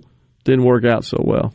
That's cool. Thanks for letting me know on that, Rick. Ben from Madison says, very interesting conversation. I may not agree with Mr. Young about a lot, but he seems genuine and well-spoken. I agree. Also, Ben from Madison says that Trump seemed low energy to me and that I thought your analysis was spot on. Sometimes you have to call a spade a spade. Honestly, I think he was coached into being a little more reserved and staying out of the mud and avoiding, once again, hostile statements towards others. He did that. And yesterday we even said, I hope that he focuses on content, not that. So, I mean, I'll say that I was pleasantly surprised, honestly. Whether or not that's enough to overcome his resume to sweep him into office and, again, win those squishy few counties, it's crazy how it's worked out that way, but it just has. I don't know. My personal opinion is it's not. I think Rhino makes a great point. Is he willing to stand down on this the election was stolen narrative that, frankly, has been a key part of his conversation and his communication since then? Yeah, it's been embedded in it. If you remove the feelings associated with that and just look at it objectively, it's hard to project your hopes and dreams and policy positions for the future if you're spending all your time and energy focused on the past. Yeah. I guess so. I think we need forward-looking candidates. By the way, Krista Tupelo was right. Susanna Hoffs was with the Bengals. Belinda Carlisle was the Go-Go's. Yeah. So I think Rick got it a little conflated. It's no big deal. I get it, though. But both girls bands from the 80s. That's the main thing. And very talented, very entertaining. Let's see here. Something else. Oh, Aaron from Madison says he must be referring to Benny Thompson when he said been up there 30 years and quite frankly is not doing his job. Yeah, I hear you, Aaron. And so the thing about not doing his job is that's subjective. And one person's not doing his job is another's. He's absolutely performing flawlessly. It's just unfortunate. That's because we can't agree on that stuff anymore. Why do they keep electing him? I don't know that you could claim it's election fraud is putting Benny Thompson in office. I don't think that's going on, honestly. It's a different evaluation. It's different criteria. Yeah, Thomas and Greenwood says much the same. The Mississippi Democratic Party, you mean the all Benny all the time party. That's all they're concerned with. Thomas also makes an interesting point. Who motivates Democrats to vote more, Trump or literally anyone else? I don't think there's any question that Trump, fueled by left-wing media, no doubt will energize the Democrat vote. I don't think there's any question. Now, I personally think the obsession with Trump and the deep contempt, disdain for Trump as a person is ridiculous, off the chart, and really unproductive, honestly.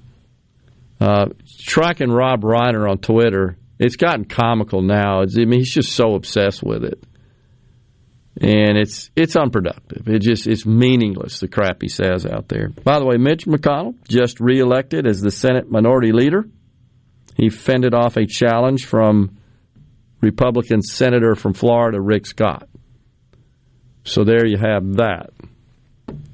My grievance with Mitch is that he tends to come from this old school next person in line attitude. I think that's a problem. He's made statements in the past election cycles that he and the money he controls from the party only goes to incumbents when an incumbent's in a race. It doesn't matter who the challenger is; they're not getting any help. I think that's a problem too.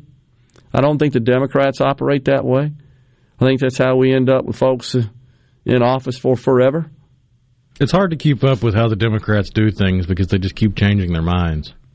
That's true. Was it super delegates or whatever with Bernie versus Hillary? Yeah, forgot about that. Yeah, you're right about that. Forgot. Absolutely.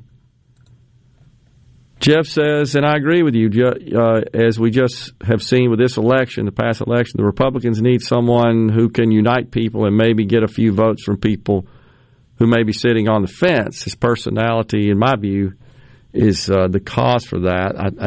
It's divisive in nature. Donald Trump's is. You've heard a lot of people. I think most people have privately heard people say, yeah, really don't care for the man that much as a person, but I do think that his policy views are spot on, and that's what we need. And that's kind of where I am as well. Gary from Tishomingo says, so thankful you just said that. I was beginning to wonder. I think Gary's talking about my declaration that, yeah, if Trump's the candidate on the Republican ticket, I'm voting for him. Yeah, that's never been in question. Honestly, never. I think I've stated that countless times. I just would prefer to see an alternative. I don't know who that could be to represent the Republicans in a general election for president. Some folks have asked, by the way, have any other candidates announced?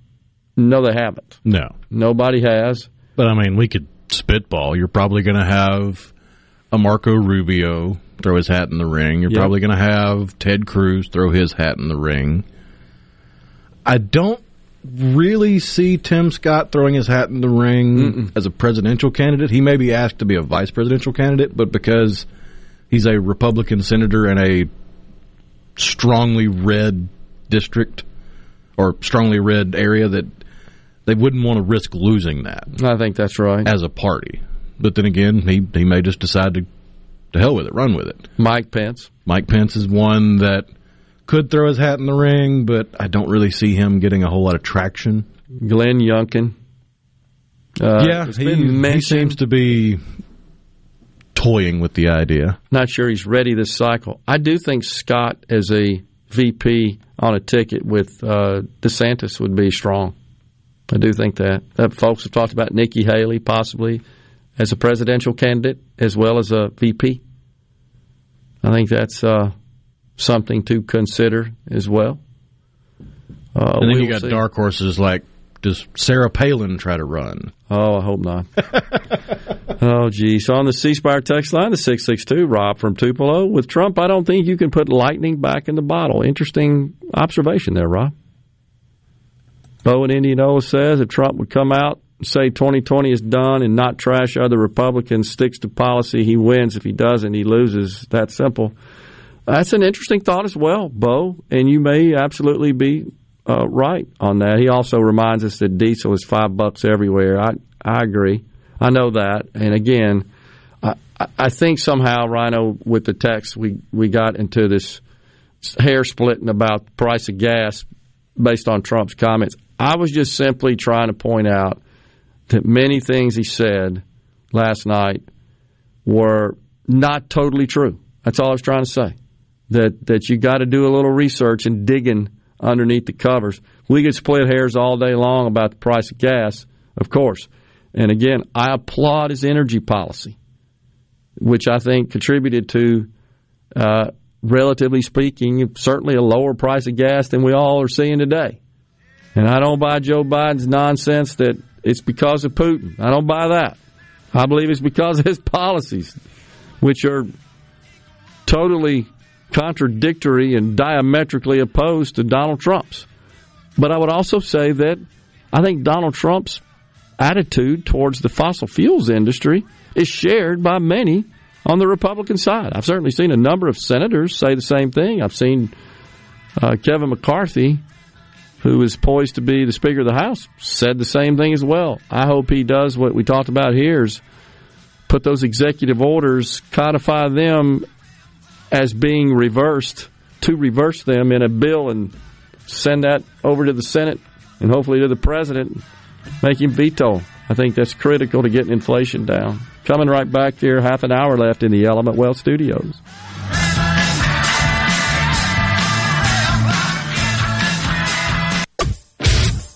You're listening to Middays with Gerard Gibbert, here on Super Talk, Mississippi.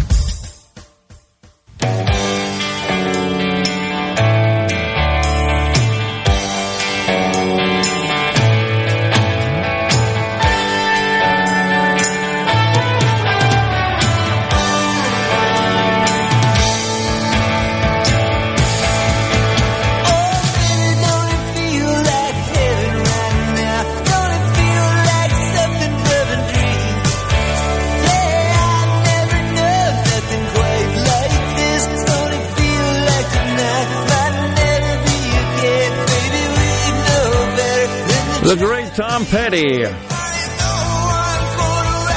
The waiting is the hardest part, no doubt about that. Didn't get to this yesterday, Rhino, but it's sex week again at Harvard. We found this last year and talked about it. It came up again. Got notified on it. Let's see, today, a Wednesday, 11/16. 2 sessions are scheduled. The first one, Not Your Gym Teacher Sex Ed, with the Center for Wellness and Health Program. That's 3 to 4 today in the Mount Auburn room, the second floor of the Smith Center at Harvard. My So-Called Selfish Life, a reproductive rights film screening. That will be the feature at 7 to 8 p.m. at Sever Hall 103, room 103. It's just unbelievable. I know you were a bit amused by this one, scheduled for Friday, 11/18, 6 to 8 p.m., Vibrance, Black Queer Student Mixer, with, what is this? ABHW in all caps, and OSA. I wonder if those are some sort of student organizations on campus. Those acronyms mean something. I don't know. It's a very specific population they're going for. Yes. Very narrow, I would think. On Sunday, 11/20, Leave It All on the Floor. Intro to Strip Teasing with Gilded Dance Studio. Sure, that will be. It's just crazy. Well, this is Harvard. And this is not anything new. It's been going on a while. Well, I just found out about it last year. It passed through one of the subscriptions I have that keeps up with this sort of nonsense going on college campuses. And honestly, the title of this year's Sex Week, I can't say on the air. That's how crazy it's gotten. No shortage of explicit events at Harvard this week. These are student-led, student-organized events and observances. Gee whiz. There's a lingerie party at one of the Ivy League universities' dorm complexes, according to the schedule of events. When do they study stuff? It's just crazy. So, Casey says, I will certainly vote for Trump 2024. And I asked, in the primary, regardless of others in the field, she says, as of now, yes, he did what he said he would do. I trust him. Interesting. And then so she sent the list. I've seen it before as well. I know a lot of folks have that details various accomplishments. And some of it, honestly, Casey, like the Medicare deals, really it's not quite what happened, but I don't want to get into all the details there.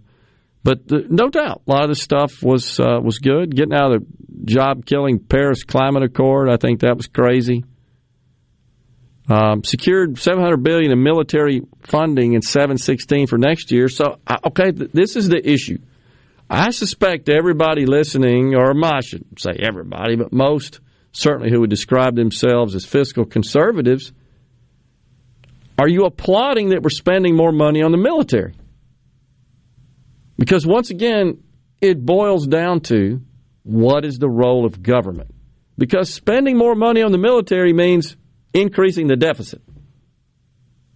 Because we don't cut elsewhere, and the 70% of spending that is mandatory, we can't. Without 60 votes in the Senate. It's just on autopilot. The first continuing resolution coming up this year or next year under the new Republican-controlled House is going to be fascinating to watch. I still believe Nancy Pelosi is going to put legislation in the House and try to get it through that eliminates the debt ceiling, which takes it neutralizes the debate on the continuing resolution. Because you don't have a threshold, whatever you want to spend. So you can't, when you're arguing against certain spending provisions of the continuing resolution, you can't argue, well, we can't spend that because that would exceed the debt ceiling. Because there is not one. Because Nancy Pelosi and the Democrats don't care about that. Unfortunately, given the number of Republicans who supported the $1.2 trillion infrastructure bill and the CHIPS Act, in fact, our own Senator Roger Wicker supported those. I disagree with those votes by the senator. We don't have the money for that either. That is essentially deficit spending. We can't afford it. When did we ever say no? And I understand that all those who supported it, certainly on the Republican side, I believe it was 19 for the infrastructure bill and 17 for the CHIPS Act. I may have that backwards. I think it's 17 and 19. But nonetheless, it's a tidy chunk of them, sufficient to overcome the 60-vote threshold. It doesn't happen without Republican support. That's the point, which I think boosted the Democrats' chance in the midterm. But as important, if not more important, is that it's just adding to the debt. We don't have this money. We don't ever say no. It's just a money machine with unlimited printing capability. It just would make, I think, show good faith to stand down and say, well, I can't support this unless we're cutting elsewhere, dollar for dollar, to make it all work out. We don't do that. Let's see. I like Tim Scott, says Jason. I'd vote for him. Rubio, Pence, too, over any Democrat or Trump. Maybe we can get a trained monkey to run, but back with all the policy advisors who quit Trump's administration. Definitely bring back Sean Spicer. Ooh, that would be entertaining. Spicy. No doubt. Without a move of God, this republic is over. I don't know if it will be 6 months or 6 years, but it is done. I disagree, and I think our best days are ahead. I think that miring in pessimism. I don't know. I think I just found evidence that it is the end of the world. What's that? Spam has released a new flavor, limited edition for the holiday season. Spam? Okay. Yeah, you can only purchase it at spam.com, Amazon, or Walmart.com. It is the Spam limited edition figgy pudding. Okay. Flavor, spice, and everything nice is the tagline.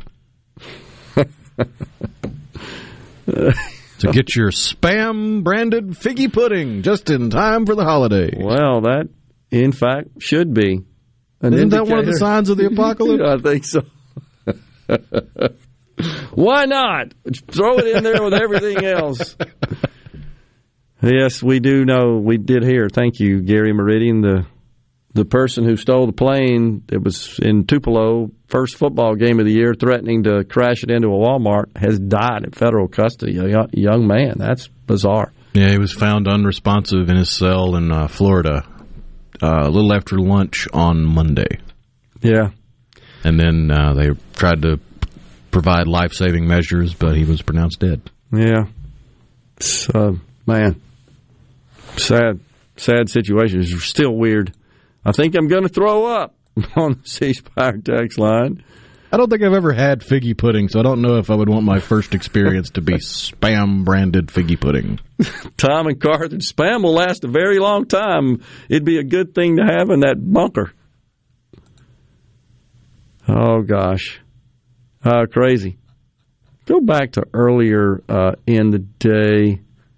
I take my hat off to you, Gerard, for telling the truth. Lots of respect to you for doing so. Now it's on the people to decide. Really appreciate that. And I certainly, and I do appreciate that. I appreciate your sending that in. And look, it's, fine. Folks disagree. That's what we're here to do. We're just sharing our opinion, and you may disagree, and that's fine. Someone said, to the person who said that they may have to rethink their advertising with the company because of our unwillingness to unequivocally support Donald Trump. I hate to hear that. I hope they don't. I certainly don't want. He's got enough people in his inner circle pumping sunshine up his skirt. They don't need us. Apologize. I should say that. I don't apologize. I am disappointed. That's a better way to put it. Not apologizing for anything. I'm just speaking my mind, my opinion, and I do my best to back those up, substantiate those opinions with facts and logic. And I know other folks do the same. We may not agree. That's perfectly fine. That's what makes the world go round. Let's talk it through and let's get things done. Coming back, final segment, hour 3 on middays. Stay with us. You're listening to Middays with Gerard here on Super Talk, Mississippi.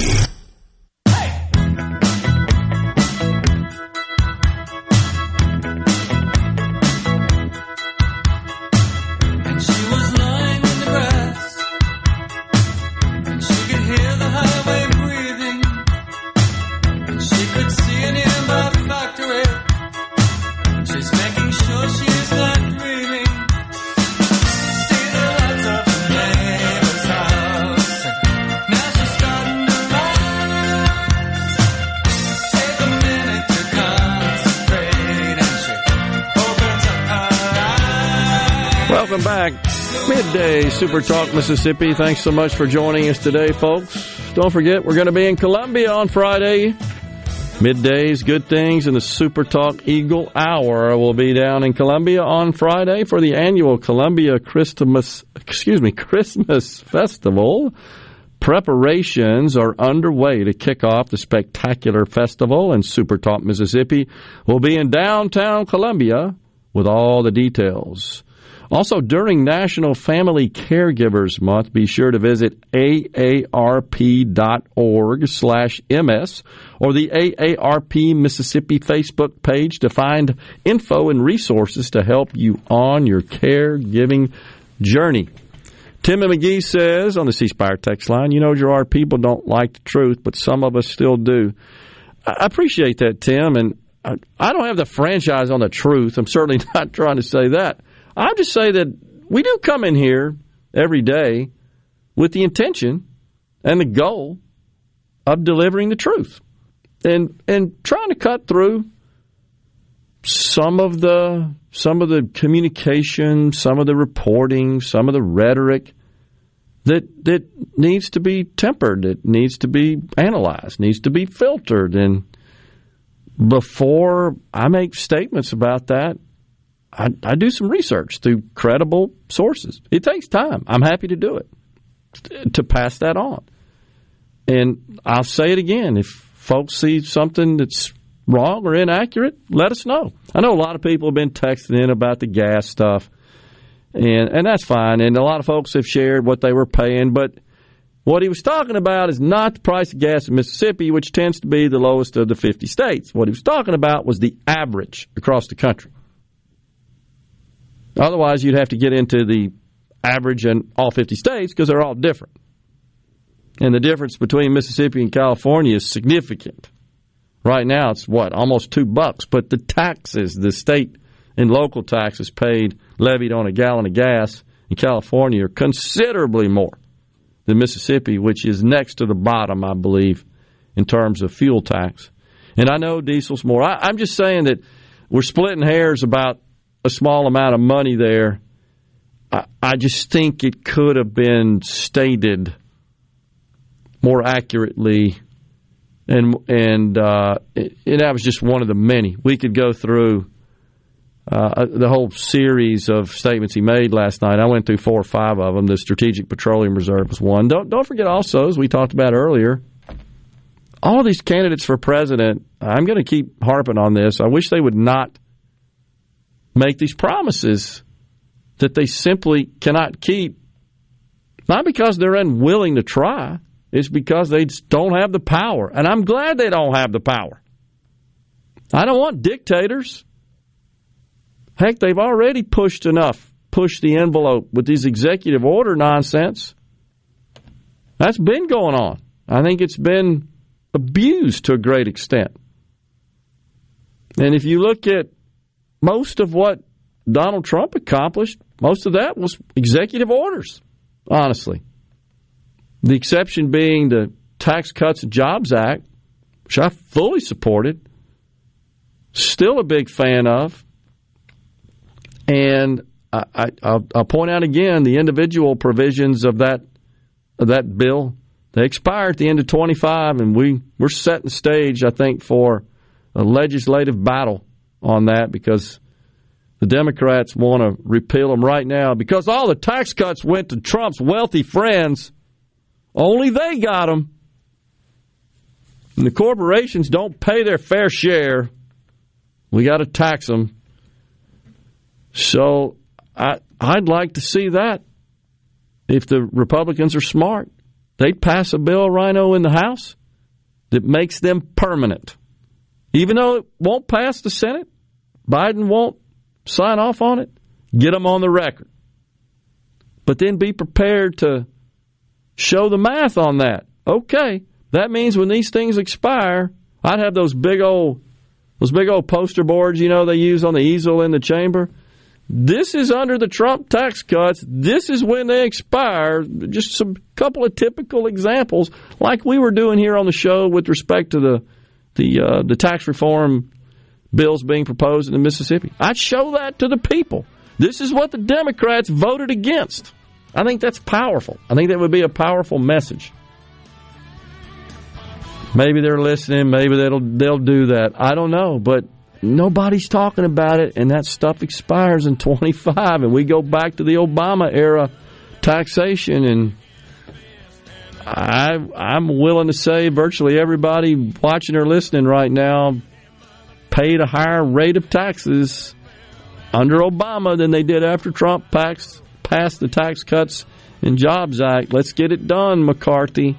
Make the Democrats go on the record on this. We're out of time here today, folks. We thank you so much for joining us. Really appreciate all the engagement on the text line as well. Back in the studio tomorrow. Until then, stay safe and God bless everyone.